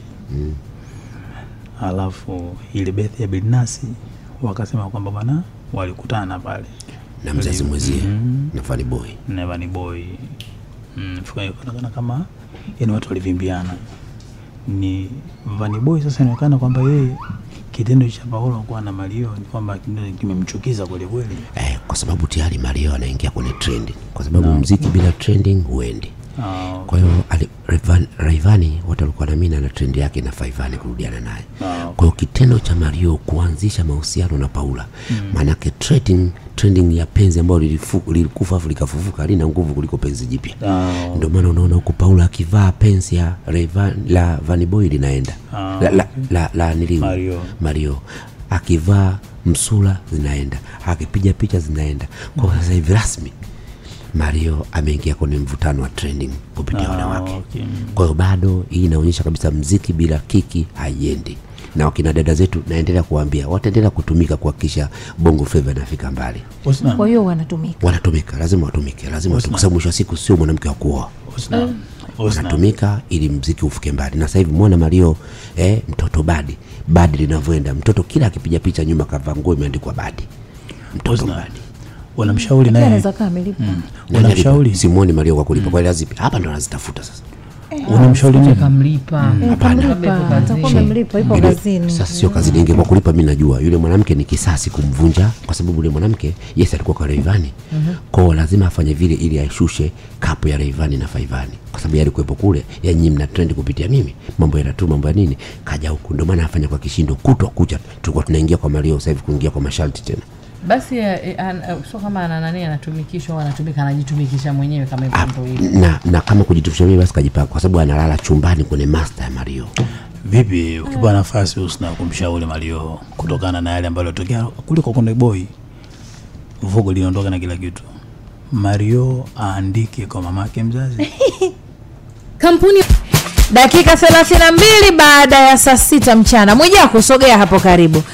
Niseme kwamba tuchukue nafasi hii kusitisha zoezi letu la kuchangia, kwa sababu michango tayari imeshatosha. Kile kiasi tulichokitaka tayari tumekwisha kipata kwa ajili ya mafeni. Mashaallah. Na cha ziada tutawaambia kitakwenda kufanya nini. Hakuna hela isotumika, zote zitatumika. Tutawaambia ile ya ziada itakwenda kufanya nini. Tumesema tupate kama shilingi 500 kwa ajili ya feni pamoja na hizo socket na vitu kama hivyo. Ndio maana yake tumepata 1,044,560. Sawa. Mashaallah. Kwa hiyo Allahu Akbar. Tunasitisha kwamba asanteni sana wewe ambao umepata bahati ya kuchanga, wewe ambao umepata bahati ya kutoa sadaka. Basi tumefunga zoezi hili, panapo majaliwa labda tena mwakani. Kwa hiyo tutakuja na matumizi yote ya hela hii imekwenda wapi. Nimekwambia bajeti nzima anayo producer wetu bwana Hussein. Kila kinachonunuliwa kinaandikwa. Kwa mwisho tutafahamisha kila kitu shilingi ngapi imepatikana. Na hapa kwenye 1,000,000 kutoka 500,000 tulihitaji feni na socket. Kitakachoongezeka pia tutakwambia kitu gani kimefanyika, kitu gani. Yani itatumika mwanzo, vitamisahafu itanunua yani lazima hela yenu mlioitoa ifanye kazi kwenye makusudio yenu kwenye zile mali, na itatumika yote mpaka shilingi 100 itatumika kabisa. Sawa, lakini naomba nikupe taarifa kutoka Tanform. Wanasema kwamba tuendelee kuwa makini jamani, kuepuka udanganyifu juu ya magodoro ya Tanform Arusha. Kampuni ya Tanform sasa hivi ina ofa nyingine katika msimu huu wa sikukuu. Hakikisha ukienda kununua godoro la Tanform unapata zawadi ya mto bure. Umenielewa Na hasa kutoka kwenye maduka ya kampuni. Kwa hiyo ni bora tu kapiga simu, namba ni 0789210210 au 0759210210. Piga simu, utaelekezwa maduka yalipo popote pale ulipo Tanzania hii. Utaelekezwa na ukienda hapo ukinunua godoro, kwa sababu kuna ofa, na ofa imeanza mwezi huu tarehe 1 mpaka mwisho wa mwezi ndio itakuwa mwisho. Kwa hiyo piga simu, ukipata maelekezo nenda kanunue godoro lako. Lakini pia vile vile wanapunguza la 20% pale utakaponunua kilinda godoro kwa size yoyote ile. Kwa hiyo fika hapo kajipatie ofa hiyo. Lakini pia unaweza kutembelea katika tovuti yao ambayo ni www.tanform.co.tz pamoja na kwenye mitandao ya kijamii kama Facebook pamoja na Instagram. Tanform alinunua babu mpaka mjukuu analitumia. Lakini pia vile vile leo Jumatatu, kabla hujatupa habari za Jumatatu, wakishua watigo tunajuana. Tunaendelea kukuletea michongo ya kishua kila siku. Sasa hivi kupitia Tigo Rusha, ukiongeza salio au kununua kifurushi chochote, tunaelewana, unapata bonus ya SMS 50 bure kabisa. Ni rahisi hivi. Yaani hamna kubabaisha, unaenda kwa muuzaji wa Tigo Rusha, anakurushia kifurushi au muda wa maongezi na unapata SMS za bure papo hapo. Endelea kuchat, kuperuzi na kuongea upendavyo kutoka Tigo Zantel, huku ukifurahia ofa ya Tigo Rusha ya SMS za bure. Tembelea muuzaji wa Tigo Rusha karibu yako ufurahie ofa hii. Tunakwambia Tigo, live it, love it. Bwana, Tatu Mzuka Jumatano hii kama kawaida mamilioni yanakuwa yanatoka kwa Mtanzania ambaye atakuwa na bahati, ama Watanzania ambao watakuwa na bahati wa namba zao kuingia kwenye jackpot. Na kuingia kwenye jackpot ni rahisi sana. Unachotakiwa kufanya ni kuendelea kushiriki kucheza Tatu Mzuka, au kushiriki kucheza Tatu Mzuka kama hujawahi. Nikupe tu namba ya kampuni ya Tatu Mzuka ni 555111. Kumbukumbu namba utaweka namba zako 3 za bahati, kiasi utaweka shilingi 1000. Wakati unawania kuingia kwenye jackpot Jumatano hii ya kuweza kuwa milionea, lakini bado unayo nafasi ya kushinda shilingi 200,000 mpaka milioni 6 kila baada ya dakika 5. Yani kila baada ya dakika 5 unaposhiriki kucheza Tatu Mzuka, draw inakuwa inachezeshwa na ushindi ni 200,000 mpaka milioni 6. Na hapo bado unajenga kwenye nafasi nzuri ya kuweza kuingia katika jackpot ambayo itakuwa ni Clouds TV saa 3 kamili usiku, ambapo utajishindia shilingi milioni 70. Kwa hiyo fanya hivyo. Kwa maelezo zaidi unaweza kupiga simu, namba ni 0659 070 ukapata maelekezo na kuweza kukuwezesha wewe kuweza kuwa milionea, lakini vigezo na masharti kuzingatiwa. Tatu Mzuka, mtaji Tena. Twende kwenye hekaheka ya leo. Bwana, hekaheka ya leo imetokea maeneo ya Magomeni. Imetokea Magomeni, na kilichotokea bwana, kuna bibi huyo. Bibi huyo alikuwa yuko na mtoto. Ni huyo bibi. Huyo bibi ghafla tu amekwenda kwenye huo mtaa usiku saa 6. Bibi alikuwa na mizigo yake. Bibi ana godoro, bibi ana jiko, bibi ana vitu vyake kibao, yani kwenye mizigo, yani ana mizigo. Unajua mtu ana mizigo. Kaja na bajaji bibi kutoka alipotoka. Bibi kufika pale, kuna huku kamuulizia ndugu yake, sio ndugu yake gani, ndugu yake alomuulizia naona sio kamtolea nje safari kwa mjumbe. Kufika kwa mjumbe, mjumbe baada ya kumwona yule bibi kutokana na utu uzima wake na ana mtoto, mjumbe akafanya nini? Akamkaribisha.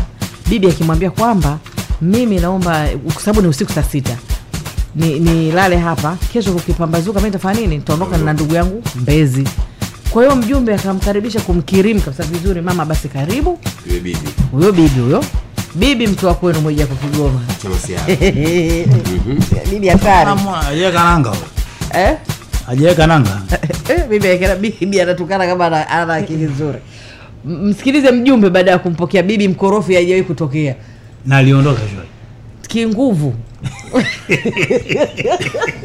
Chezea watu. Okay, shaka kashinda. Na kurushia watu mawe. Mungu, ninaitwa Ali Muhammad. Mjumbe kwanza sikiliza. Sana nashukuru Mwenyezi Mungu kwanza mpaka wanafika hapa na hali imetulia hivi, kwa sababu ofisi yetu ya serikali ya mtaa na ulinzi wake umekuwa kwa salama. Lakini kuna bibi ameingia sio jana, juzi saa 6 usiku ameingia katika eneo langu. Alivyokuja amekuja yeye na dereva wa bajaji. Akasema mtaa huu na ndugu yake amemgongea mlango, amekataa kumfungulia. Kwa hiyo alipofika kwangu mimi, kutokana na hali ya bibi nilivyomuona, imepata imani, nikasema ngoja nimsaidie. Sasa baada ya kumsaidia na kumpatia sehemu ya hifadhi ya kulala, ameniambia siku ya pili asubuhi ataenda Mbezi, kuna nyumba yake. Asubuhi kumekucha, namwambia sasa kumekucha, fanya utaratibu mimi nikutafutia usafiri uende Mbezi. Amenikatalia, ameniambia unataka kunipeleka Mbezi, wewe ndio unaenda kunilisha huko Mbezi. Sasa ikiwa mimi nilimpa msaada wa kulala na amesema na ndugu yake ambaye amemkatalia kumfungulia, kutoka hapo kwa kweli amenikwaza, sikuwa najibu. Yaani yeye ndugu aliyemtaja hapa anasema ni bibi mmoja anaitwa BRA ambaye ni mdogo wake, anasema ni mtoto wa mama yake mdogo. Sasa kusema ni mtoto wa mama yake mdogo, tunamuuliza yule BRA, amesema si kweli, ila yeye huyu bibi karibuni na miaka 3, asili yake hapa mjini, akija yeye ni ombaomba anayepitia watoto wadogo, anakaa nao msikitini, analingia dini na kusema kwamba mimi ni Muislamu mwenzenu, naomba mnisaidie, huyu mtoto ana tatizo la ugonjwa wa moyo, naomba mnisaidie, mimi nimetoka Kigoma, nimekuja hapa, mume wangu amefariki Mbeya, kwa hiyo hapa naomba msaada nirudi kwetu. Ndio taarifa ambazo tulikuwa nimezipata kutoka kwa huyu bibi. Na mtoto yuko naye hapo. Mjumbe anasema yuko na mtoto, na hicho ndio kitu ambacho kilikuwa kinawasikitisha pale watu wengi, kuona bibi mtoto kwanza kamtoa wapi. Ana mtoto mmoja mdogo wa kiume na anamdhalilisha kwa sababu huyo mtoto amewahi kulala. Kwa sababu mimi juzi nilipompokea saa 6 hiyo, muda aliyewahi kulala yule mtoto ni saa 10:30. kwa sababu yeye kishazoea usiku kama mchana kwake. Yaani muda wote unakiona kiwanja chetu kile, muda wote alikuwa anapiga zile chupa kama mpira. Kiukweli anahuzunisha huyu bibi na anamdhalilisha sana yule mtoto. Hatua tulikuwa tumechukua, ya kwanza mimi nilikuwa nimechukua kabla ya serikali kuu ya mtaa wangu kuingilia. Nilisema huyu bibi mimi nimchukue, nimpakie kwenye gari, nimpeleke Mbezi ambako yeye alikokuwa anakuhitaji. Baada ya kunikatalia, ilibidi nimuongezee nguvu kwa mwenyekiti wangu wa serikali za mtaa. Alivyokuja pia vile vile akagoma. Bado tumetumia tena njia nyingine mbadala kumchukua, kumpakia kwenye bajaji na kijana mmoja kumpeleka kituo cha polisi. Kituo cha polisi amegeuka, amesema hawa ni wezi, wanataka kuniibia, wanataka kunipeleka kwetu kinguvu, ni matapeli. Yule kijana akataka kupigwa. Hivi unavyoona ile mizigo imeshikwa kwenye bajaji, ilikuwa ishafika kituo cha polisi Magomeni. Hapo alipo hataki kufanya chochote, yani hataki, anangangania mtaa huu. Sasa hatujajua siji ni mwanga, siji anataka kula nyama ya mtu mtaa huu. Ila mimi kwenye mtaa wangu kifupi simtaki. Siku mbili zokaa naye simtaki. Kwanza na matusi. Hapo ni mtu hapa. Atakayemuuliza maswali hapo ni mtu. Yani Bili anasema yeye mchawi. Yani mimi hapa anasema kesho nitakufa. Ajui mwenzeni na majini 150 kichwani. Sasa hilo mimi ndo sijalijua yeye anajifunia kitu gani. Nimempokea kwa nidhamu zote. Hebu fikiria bibi kama huyu, unakaa naye siku mbili mjui ndugu yake. Sema tu kwa sababu ni mjumbe, mbili na ni mwenyekiti wa serikali za mitaa yuko jirani kwa kumsaidia. Ila unavyomuona vile alivyo. Yuko hapo bibi? Yupo pembeni. Bibi yupo anasikiliza tu hapo mjumbe anavyojua na maneno yake. Nauliza kule kwenye mizigo yake kuna jamani ana mizigo Husna. Yaani hivyo hivyo, yani kwenye ile umeona mizigo ile. Jana alifungua mbele yangu. Mle kwenye mizigo kuna juice mle. Zimejazana. Kuna matambala, kuna jiko la mkaa liko mle. Kuna msaafu huko mle. Yaani mle na makorokoro kibao. Kweli imekuwa ni taharuki hii kiubinadamu. Hivi vitu kutokea ni jambo la kawaida. Lakini katika mazingira ya kibinadamu sisi tunamfikiria ni yule mtoto. Yaani yule mtoto ndo anayedhalilika. Hebu muangalie yule mtoto jinsi alivyo. Alafu yeye anampa ugonjwa mtoto, anasema yule mtoto ana umoyo mkubwa. Sasa hebu niambie, vyeti vyake viko kwenye daftari. Pale alipo ana daftari alinionyesha mimi. Ananiambia na vyeti vyake vya kuzaliwa viko humu na vyeti vya mtoto anayeumwa viko humu. Sasa nimemwambia basi naomba hivi vyeti vya mtoto vya ugonjwa wa moyo ili tumtafutie utaratibu. Akasema sina vyeti. Umeona anaficha, umeona zile? Anakandamiza chini ili mradi msende kupekua. Yaani vitu vyote viko mle. Mimi nilikaa naye, yani kiukweli kama kuna ndugu yake yuko Dar es Salaam hii, ajue ndugu yake huyu bibi huyu anawadhalilisha. Huyu bibi anachokifanya mpaka sasa hivi. Mimi hapa amenitajia mtu ambaye mimi kanilea kama kakaangu. Mashallah ana roho ya huruma. Anaitwa Sheikh Wakati, ni shekhe wa msikiti wa Bungoni. Mimi nishaishi naye Sheikh Wakati kama mdogo wake. Yaani huruma ya Sheikh Wakati amekaa na yule bibi. Lakini yule bibi ametoka kwenye himaya huyo shekhe akiwa anaongea kashfa. Yule alikuwa anakula na familia ya Sheikh Wakati kama Sheikh Wakati mama yake mzazi huyo. Lakini alipoamua kuondoka mpaka anafika kwa Bi Rehema, alitukana vile vile. Katoka kwa Bi Rehema kuondoka kwa kwingine, alitukana vile vile. Hawezi kuondoka sehemu bila kwa makofi, bila kutukana, bila kukashfu. Kashfa zote atazitoa. Watu wote sio ndugu zake walimsaidia tu. Nimesikia habari ya bibi wewe? Nimesikia habari ya bibi na kamtaja shekhe wetu Sheikh Abdul Wakati, imamu Masjidi Takwa pale Ilala Bungoni. Sheikh wetu mwalimu wetu. Basi anamjua bibi ashaka naye na ashatukana huko vizuri Itala. Kesho ondoka. Na Wakati ndo kaida yake kupokea watu, kuwasaidia. Basi bibi wewe tayari peka pita kwenye mikono. Sasa ndio bwana anasema bwana kama waha wapo wamsameheki na mwijia kula, lakini bibi kiboko. Utakuja kumsikia hapo baadaye. Kama ndugu zangu waha mpo hapa, msije mkanitia makofi. Watu wanasemaga bwana waha wabishi. Kweli nimeamini waha wabishi. Yaani pata kwambia yeye usinitaafishi, usinisumbue mimi.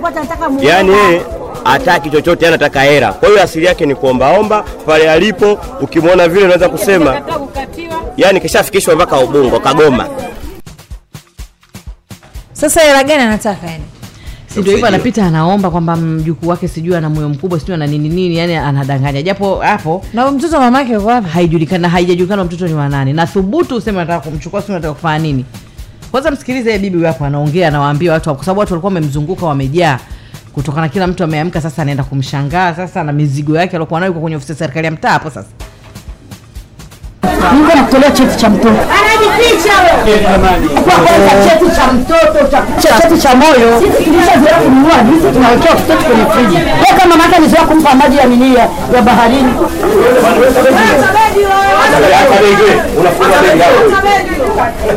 Kama niko mwizi wakameta taarifa ya habari. Mtawazungumza mbele hapo mpaka siku yake dada ndio hiyo jiko lake hilo hapo. Asubuhi kapika uji. Ndio ndio hapa ndo kijana alipanda kwenye gari hapo. Hii mizigo, yani bibi mizigo hii amekuja nayo na bajaji. Hapo anapokuambia atatoa cheti si cha mtoto si cha ugonjwa, hakuna kitakachotoka hapo. Mimi nimeshamhangaikia yani sikutaka mwandishi hapa siku hapo jiko lake la unga la ugali hapo jiko. Ukimpa hifadhi, yani mimi baada ya kumpa hifadhi ili godoro alifungua kaliweka pale akalala. Yani hata asubuhi yani haki za mtoto, elimu, shule. Yule mtoto sasa hivi anateseka kwa sababu tumwangalia mtoto ana tofauti na huyu wala huyu. Kwa maana sasa hivi tunataka aende shule. Sasa mimi feeling zangu nafikiria mtoto aliyezaa yule, kwa sababu aliyezaa yule naye atakuwa mtoto. Ingekuwa mtu mzima mwenye akili asingekubali yule amwache amfanyie nani uchumi.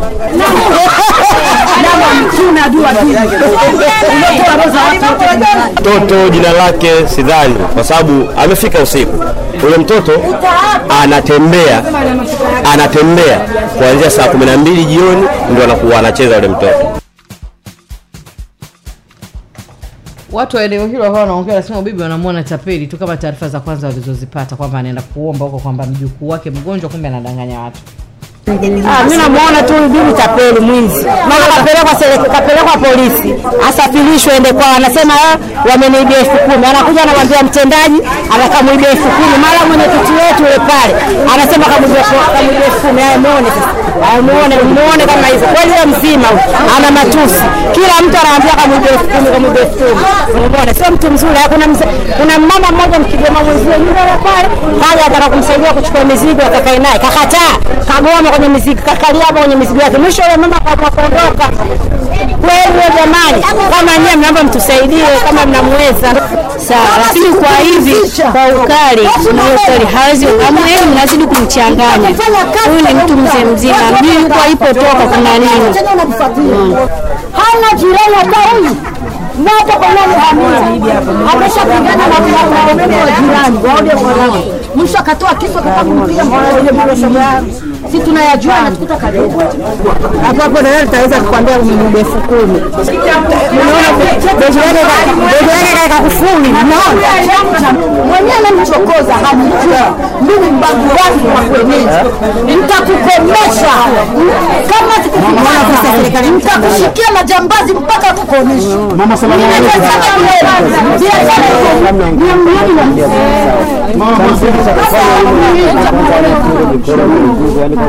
Nakamurada na mvia. Basi ngoja mama. Jamu bila kazi. Hii kazi. Kuza kumbo nini? Basi. Yagomba nyine mkomshikia unamniba. Ngoja hebu mbadilika kwanza. Huyo ni wahi kwanza. Ngoja. Nitoka kwa mbali nizwe. Mango. Kasi. Ndaheza. Ngeramulio mzee. Basi wiki zombia. Wala msiondoe. Waache wasikie ya huyo mtoto mwenyewe kistaarabu. Tunasema ni kwa mama yake. Ndugu zangu, naomba ndugu zangu aonyeshe ushirikiano apate msaada. Huyu bibi hapa alipo hawezi kupata kitu chochote kwa sababu hapo alipo tayari keshapani. Kaja mtu wa Kigoma hapo alikuwa anaongea naye, alikuwa anajaribu kumu. Umesikia ongea kinyumbani. Sijui kiha hicho alikuwa anasema. Sitoki hapa na siendi kokote. Mmoja kumuona. Basi kama utaki. Tatizo lako kila kitu unataka kuweka utani. Basi baadaye bibi alivyotulia sasa tumuulize bibi, kwani unaitwa nani? Bibi unaitwa nani na nini, yani kutaka kujua watu kwamba tunataka tukakukatie tiketi na nini. Sikilize hapa. Majina yako nasema hivi wote wanaenda pamoja. Mimi hata tunaenda kwa mnafika mpaka kwa wewe tunaenda nakuuliza wewe tunaenda pamoja. Tunaishia Mbezi tutakupeleka mpaka Mbezi. Unaishia mpaka Mbezi. Twende mabasi. Basi twende. Utatoka pale umenikatishia tiketi. Sitaki kukatiwa na mtu. Twende ukate wenyewe. Unikabidhi tiketi mkononi. Uje uambie kama umenikatia tiketi umenikabidhi. Ndio hivyo mama. Na mimi hiyo. Tiketi za nini hii sitaki. Tunafika na nikatia pale, sivyo mama? Alafu ananikabidhi kwenye mkono. Mnakataga. Mnakataga. Hata wewe usinakata. Kitu nakata leo kwa mkia kesho, unatokea kesho. Nasema hivi, mimi kitambulisho hiki. Tunafika mnanikatia tiketi, mnanikabidhi, mimi mnarudi. Sivyo baba. Sasa mimi naenda nishindikize. Tiketi inakuwa konda. Ya gari inakuwa konda. Kata na kuona kabisa wewe mwenyewe tiketi yako konda wa nini? Basi jina mama, jina alikuwa anatupa majina matatu majina. Watajie mshangazi wa kukatia tiketi. Inamshawaambia twende wanikatie hawa vijana. Wakenya wa vijana hela. Tutajie jina tiketi. Nasema wanakupa hela unikatie tiketi. Mimi tena. Wewe. Wewe leta bajaji.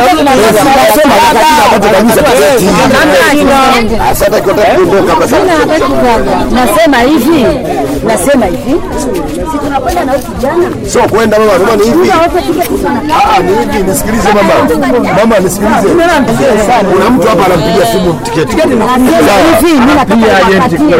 Wewe unataka mimi ndio jina langu litambae mimi. Sitaki mimi jina langu litambae. Hata wewe. Mambo gani anachekesha? Baada ya kuwa amepoa vijana sasa wanajaribu kumwambia mama jina lako nani tukakukatie tiketi ili uweze kurudi kwenu Kigoma. Ndio anabembelezwa. Ndio anabembelezwa kwa jina hataki mbishi yani. Kwani wamfukuze? Hataki kuondoka na mizigo, mnamfukuzaje? Mnamfukuza. Alafu hii mizigo anabebaje? Na bajaji anakuwa na usafiri. Basi hela anayo huyo. Sio akipita kama hivyo akibomo anapata kama hivyo. Ana request. Anaita bajaji inakuja kama hivyo inamchukulia mizigo yake, anampaka godoro, anakunjua, analala sehemu akinini akikaribishwa. Bado bibi akawa anaendelea kubisha hapo. Vijana wanamwambia bibi sasa twende basi Mbezi kupeleke ukapata. Hapa nisikilize. Hata sasa usiku pale mnakata tiketi. Mimi naaje tunapelekea tunakata tiketi moja kwa moja. Tuangalie mambo. Tunataka jina lako. Mambo na pressure. Wanikatia tiketi wanikabidhi. Baba kuna ubaya gani? Kaa chini mama, kaa chini. Mchangaji wasaidia. Kama vile mimi shida yangu tiketi. Tunaenda hata mimi na kuchukua tiketi. Unampa kijana? Tunaenda.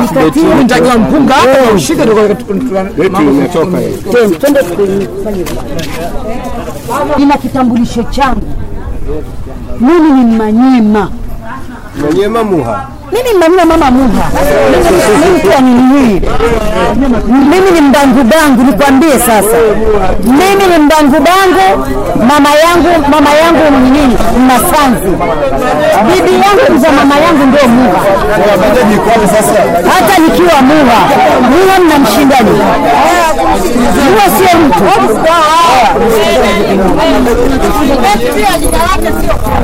Mimi nasema hivi.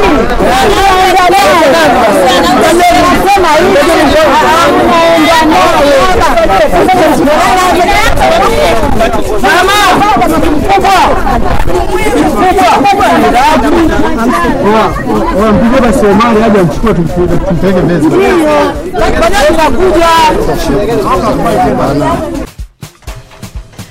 Usina hiyo mizigo unashuka kwenye bajaji ukiona uamini. Mingi mpaka jiko, mpaka uji kapika asubuhi. Kwa hiyo mkaa nao kila kitu mpaka kibiriti. Ondoka Kigoma bwana. Hataki kuondoka. Kama kwa watu wa Kigoma ndio hivi. Sawa. Mbona kasimamisha? Mimi ndo bango mama Masanze. Bango kachanganya na Masanze. Acha. Wamanyema hivyo acha. Usichezee. Mbishi mama Muha huku Manyema. Alafu ameongezea na Masanze, ana chembe ya Masanze. Acha. Wa Masanze usiwaombe. Wewe unaona shangazi yako Mwijaku huyo. Wanaongea hao. Huyo kumtoa mje na winji. Kwa kweli. Serikali ya mtaji hapo kwenye ofisi ya serikali ya mtaji imechoka. Wapo vijana wote mtaa mzima tu wamenyanyuka nataka bibi aondoke mtaani kwa sababu anatukana anarusha mawe. Bibi mkorofi. Hataki kuondoka. Uko nao? Aliondoka. Sawa. Mpaka Mbezi. Ilitafuta bajaji, akatumbukizwa kwenye bajaji na wananzengo tena. Walisema lazima aondoke kwa sababu sio mstaarabu, yani unajua angekuwa mstaarabu kwa watu hawana shida. Na alompeleka asemaje kamkatia tiketi kamkabidhi kwa konda. walichofanya wao wamemfikisha hapo kwenye hata nauli ya wakumbuka kwa sababu si mkorofi, si mbishi, mjeuri. Analeta mambo yake. Walichofika wamfikisha stendi ya Magufuli pale, wamemwacha. Kwa hiyo kama atapanda basi ataenda Kigoma aende. Kama ana kwingine kokote anataka kuondoka atajua yeye na mizigo yake. Ataendaje atajua mkane kaje. Watu walichokuwa wanataka pale mtaani aondoke kwa sababu ni mkorofi. Sasa nimejisumbua tu sana rudi. Hajarudi pale. Hawezi kurudi pale, anarudi vipi? Labda aende mtaa mwingine. Labda hivi tunavyozungumza au yuko mtaa mwingine kwa anasumbua watu wengine. Lakini pale wamwambia kai kwa sababu sio mstaarabu. Masanze. Yaani watu kufanya wema kwa ulisha hivyo na kwa mtia. Kwa sababu na kama Husna ulivyosema, umeona kwa matokeo kama haya, watu wataogopa kusaidiana. Watu wanakuwa ndio wanaopelekea mpaka watu wanakuwa na shida kusaidiana. Kapokelewa vizuri na mjumbe ili asubuhi aende Mbezi. Haya mama kumekucha basi nikutafutia usafiri uondoke, unaniambia niondoke niende kwa utaenda kunilisha wewe. Sasa maneno gani kumwambia mjumbe? Mjumbe kwamba naona mjumbe alichoka alipopata jibu hilo kwa mara hoi, ikabidi ende ofisi ya serikali ya mtaa. Mjumbe akamwambia mama mwandani mwangu utatoka. No. Kapelekwa polisi ndio kaenda kuageuzia kibao kwamba wamemwibia, yani wezi. Sijui nini. Karudishwa mpaka kwenye ofisi ya serikali ya mtaa kawekwa hapo mwenyekiti. Na huyo amshukuru kidogo mwenyekiti na upande ulikuwa wapi. Mtu mwingine akamwambia ni mara kwake anaweza kumwambia kwanza mmenifanya vitu ukatili. Mjumbe sasa ana familia yake. Ndio hivyo akiamua kuzusha. Yaani tu tuseme yani kwa bibi huyo. Tutakataa kwa matendo anazidi kwenda kusaidiana itakuwa mtihani. Kwa sababu kama hivyo wanasema wengine wezi wamemuibia kitu gani. Lakini tu ishara inakuja hapo ni kutokusaidiana kiolela sasa hivi sasa. Ndio wanaleta nani mbaya kwa watu wengine kuona ndo wale. Anaweza kaja mtu mwenye kuhitaji msaada kweli, mwenyekiti akaogopa. Bibi mkorofi kweli kumbe kama hivyo kwa shehe wakati kwenye katukana. Anasikia aondoke sema mpaka aache kashfa na mambo. Kama alivyokuwa anawaambia watu pale, nyinyi labda mama zenu walikuwa wanawapa maji ya bahari. Sisi tumezoea watoto wetu kuwapa juice tunaweka kwenye fridge. Kisa watu wameongelea juice zake zilizokuwa amezifunga. Mmezoea kupewa maji ya bahari. Tunakushukuru sana Ge Habibu kwa heka ya leo, maana sio mchezo. Panapo majaliwa tukutane kesho panapo majaliwa tukutane kesho kwenye leo tena. Lakini pia hatuchoki kutoa shukrani zetu. Tunashukuru sana kwa mchango wako. Ramadhani hii Mwenyezi Mungu ameleta heri, tumeweza kukamilisha mambo yetu kwa 100% tuseme. Kwa hiyo sasa tunaenda kukamilisha hivyo vitu vingine. Panapo majaliwa Jumatano tutakabidhi madrasa hizo kwa walimu na kuweza maana tunasema kukabidhi kwa sababu wako nazo wenyewe. Tunakabidhi yani tunakwenda jamani, asanteni sana, na wao tusikie maneno yao watakayoyazungumza. Baada ya hapo basi moyo wa mawingu na kuwa umefanya kazi yake kwa Ramadhani hii. Kwa hiyo tunawashukuru, Mwenyezi Mungu ataendelea kuwalipa na dua kwa ajili yenu itafuata kwa madrasa zote 2. Asanteni kwa kila kitu. Panapo majaliwa tukutane tena kesho.